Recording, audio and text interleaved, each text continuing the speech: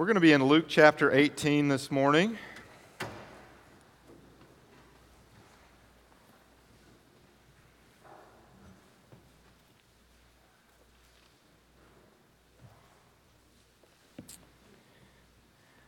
Luke 18, and we're continuing our series called Summer Stories. We've been looking at different parables that Jesus told. This morning I've entitled the message, Embracing Humility. It's the parable of the Pharisee and the tax collector. We'll begin in verse 9 of Luke 18. I'll give you just a moment to keep turning there.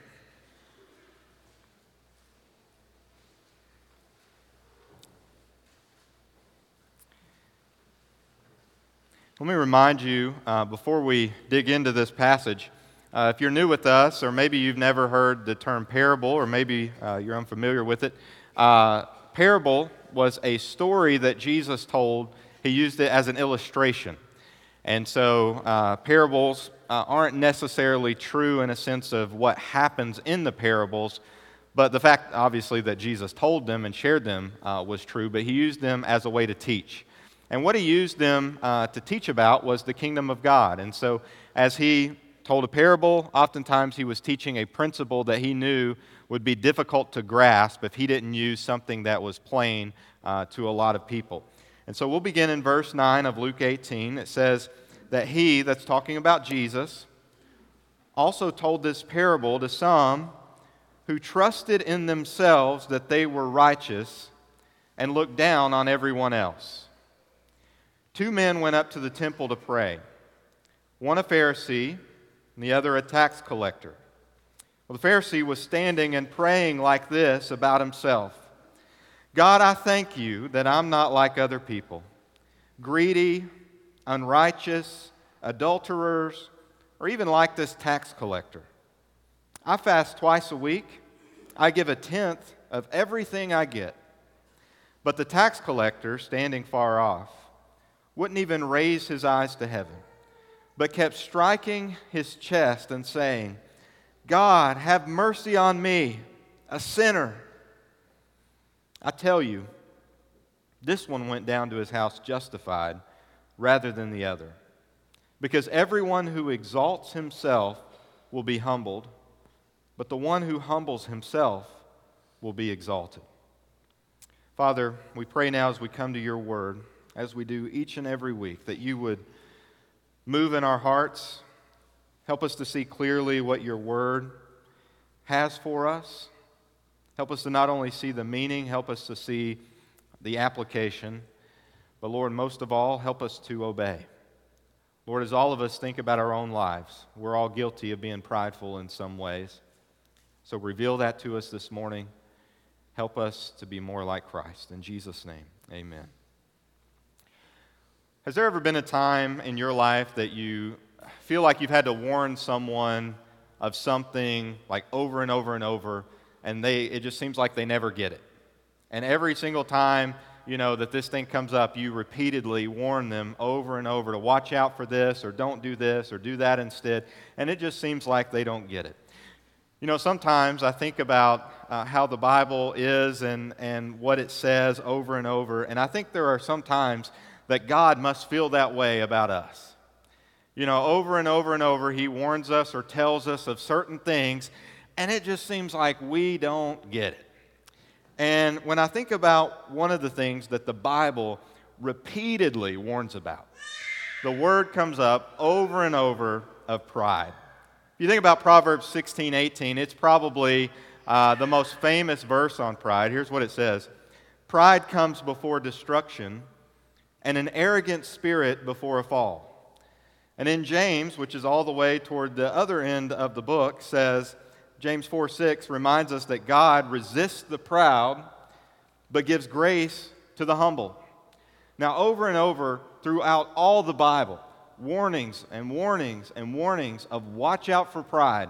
Don't be prideful.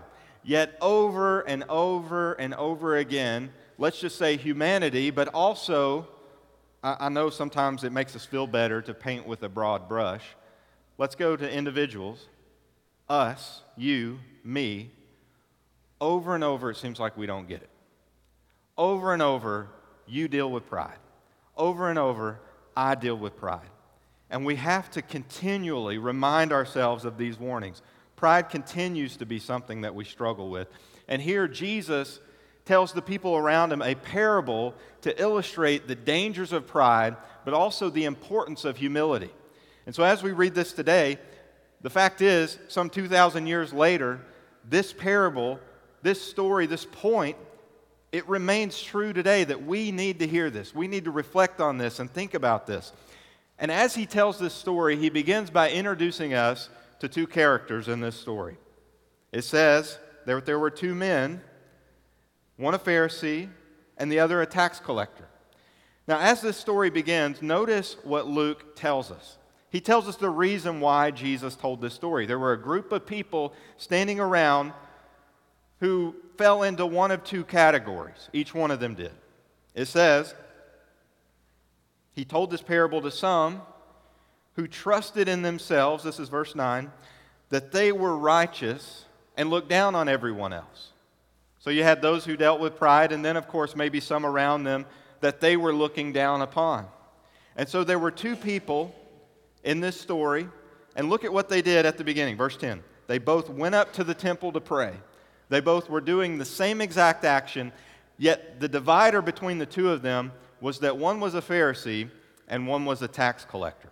Now, the term tax collector, even 2,000 years later, kind of gives us not a very good feeling, right? I mean, nobody likes to see a tax collector or hear from a tax collector. Nobody likes the logo even of the IRS. You see one of those envelopes in your mailbox, and it kind of gives you a weird feeling before you even open it, right? Nobody likes a tax collector. But in Jesus' day, it was even more to the extreme. Because tax collectors in Jesus' day, they worked for Rome, who in a lot of ways were oppressive to the Jews. They had taken over Israel. And so they worked for Rome to collect Roman taxes. And as they worked, they were allowed to basically upcharge whatever they wanted. And so when you went to the tax collector, he could tell you that you owed a certain amount, and he could pocket whatever actually he wanted and give the rest that you really owed to the Romans. And so tax collectors were seen as thieves, but they were also seen as traitors because, again, they worked for the Roman government. They were willing to go work for the opposition, if you will. And so nobody liked a tax collector, and oftentimes in a list of what we would call sins or sinners, Jesus would use that as an illustration. Or other people would look to the tax collectors as the top sinners.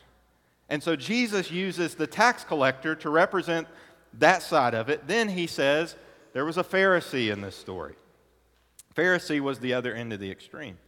The Pharisee, that was the religious leader, the person who was supposed to have everything together, the person who was supposed to be the closest to God of anybody in that society. The Pharisee was the one that everybody looked up to and the one that everyone wanted to learn from about what it meant to be holy, what it meant to follow God. And so there were two different types of people here, but there was another huge difference between these two, not only in their roles in society, but the other huge difference was that one was prideful and the other was humble. And let me just say, just like the Bible warns of pride over and over again, the Bible tells us over and over again that God honors humility. So there's a side of it that he warns of pride. There's another side of it over and over that he says he honors humility. Matthew 18, verse 4, Jesus says, "Whoever humbles himself like a child is the greatest in the kingdom of heaven." Psalm 149, verse 4 says, "For the Lord takes pleasure in his people. He adorns the humble with salvation." And so this morning, I want us to think about and ask the question, what does it look like to be humble? When you think about your own life, what does it look like to be humble? Are you a person of pride or are you a person of humility? And how would you know? What markers should we look for humility in our lives? And we're going to see a few here in this passage, and we're going to begin again with this story here in verse 11. Now we're going to look and see kind of the picture of pride. It says, "The Pharisee was standing and praying like this about himself." Now you can imagine, it doesn't give us this detail, but you can imagine maybe praying loudly, praying where he can be heard by other people. And listen to what he says. God, I thank you. Man, what a great way, by the way, to start a prayer. I thank you. But listen to what he says. I thank you that I'm not like other people. I think that's what we would call today a humble brag, right? It kind of sounds humble, but it's not. It's just a brag. I thank you that I'm not like other people. Greedy, unrighteous, adulterers, or even like this tax collector over here. You know, I thank you that I'm not like him. Man, when you can just hear and feel the pride oozing out of that prayer, can't you? Man, he was prideful. Then he goes on to say, I fast twice a week. I give a tenth of everything I get. Now, why did Jesus mention these as things that this Pharisee would mention? Because both of these situations, fasting twice a week and giving a tenth of everything, and by saying everything, it included every single thing that he had or got, all of this was actually above what the law required. And so, man, this guy, when it came to it, he thought he had a resume. I mean, I do all these things above the law, and look, I'm not like all these other people. I'm not like this guy over here who's this tax collector who thinks he honors you or thinks he's doing something good by praying. I'm the good one. I'm the righteous one. And over, he prays all of these things, but here's the truth. God was not pleased with this prayer. Now, how do we know? Well, we know that from two ways. One, when you look at verse 11, the beginning of it, it says that the Pharisee was standing and praying like this about himself. Now, the actual Greek construction, and you may see if you've got a different translation, can sort of imply almost that he was praying to himself. I mean, this guy was alone in his prayers. In other words, it's showing us that almost like God didn't even hear or acknowledge this prayer because of this man's pride. It was as if he was praying to himself about himself. Not only that, we know that another reason why God was not pleased with this prayer is because when it came down to it, this man really was not righteous. This man wasn't righteous. He was self-righteous. And how do we know that? Well, it's because he applied his own standard of righteousness. He said, you know, look around at all these other people. I'm just as good or better than all of them. And so therefore, I'm righteous. No, he was self-righteous. I remember in school, sometimes we would have projects or tests that teachers, and trust me, I was thankful when they did this, would grade on a bell curve. You all remember the bell curve? Bell curve kind of would say like whatever the majority of the class got on the project or test, let's say from 80 to 90 was the majority, then that would be kind of the top of the scale for an A. And so you were more likely to do well if the teacher graded on a bell curve because your score was compared to everybody else's. And I think that's what, as this Pharisee's praying here in Jesus' story, the picture that Jesus is giving off, that this man was hoping that God graded on a bell curve, that if he did just as well or better than everyone else, then he was righteous.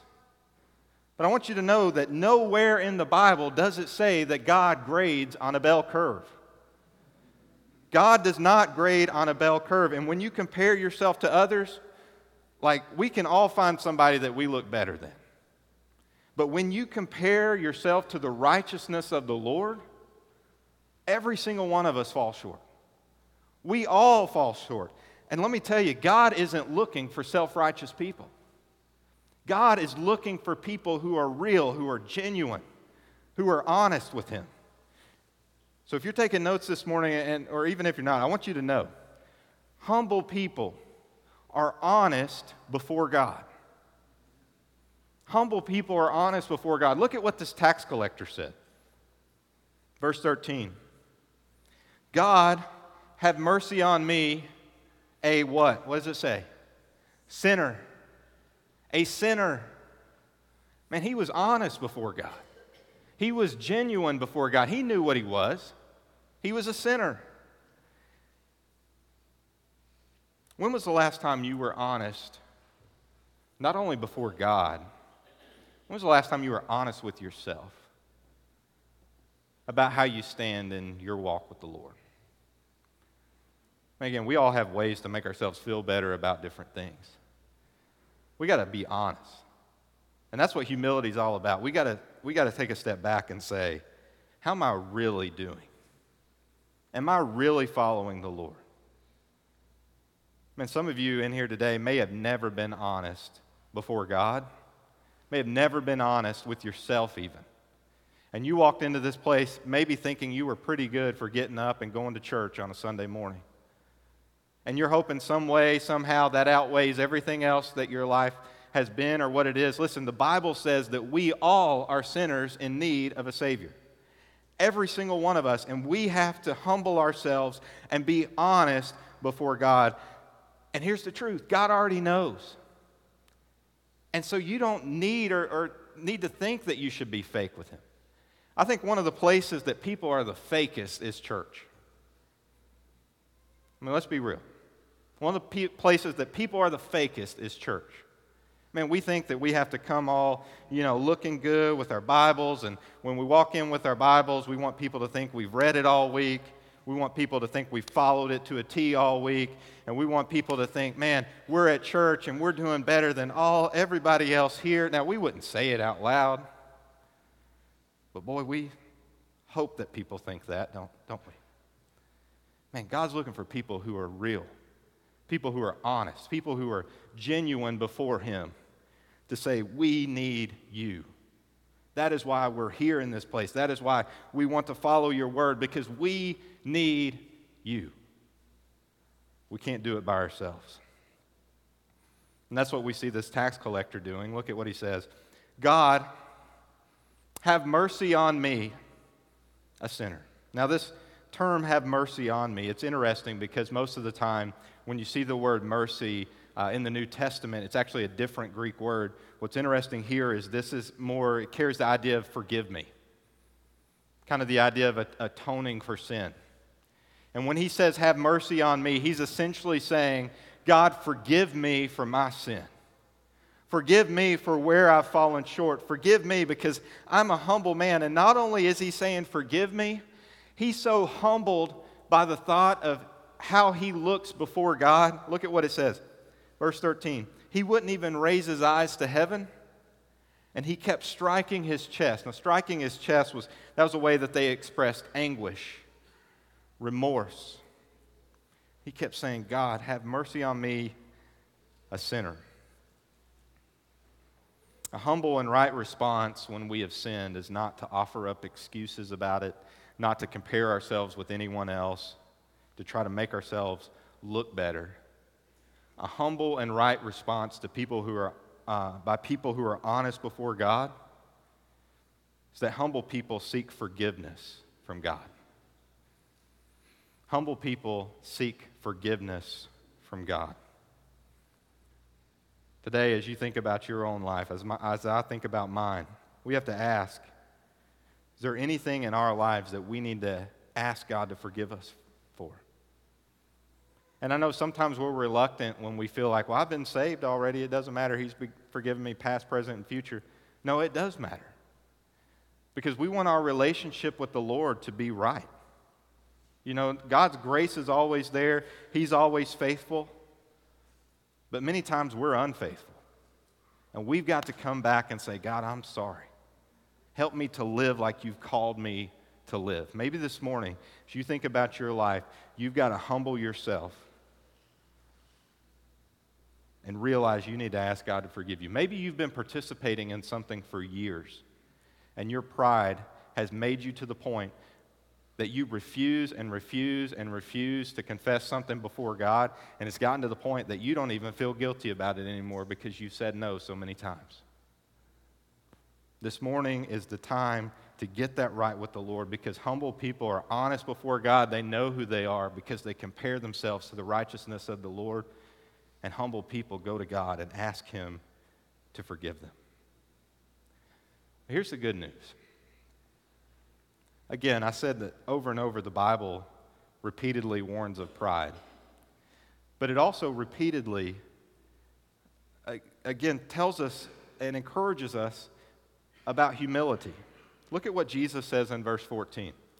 Remember, these two guys, totally opposite in character as far as from the outside, but also totally opposite in character on the inside. And look at what he says. I tell you, this one, talking about the tax collector, the one who was humble, this one went down to his house justified rather than the other. What does justified mean? It means he was forgiven. He was made right with God. That one left the temple and went back right with the Lord because he was humble. The self-righteous one didn't. Even though he thought he had everything together. The truth is, he was not justified before the Lord. And here's the reason why the humble man, the tax collector, was justified rather than the other. Because, look at what it says, everyone who exalts himself will be humble. But the one who humbles himself will be exalted. Everyone who exalts himself will be humble, but the one who humbles himself will be exalted. Maybe there's somebody here today who was a little bit nervous about coming to church. Maybe you thought, these people don't know, or if they know that I don't have it all together or whatever, I'm going to look weird in a church. You may feel like, should I even go there to honor the Lord, or, with the sin that I've done, or what? Like, should I even show up?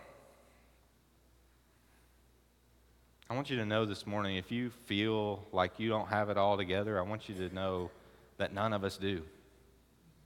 Some of us are just better at faking it than others. None of us have it all together. And I want you to know that God knows all of our flaws. He knows all of our shortcomings.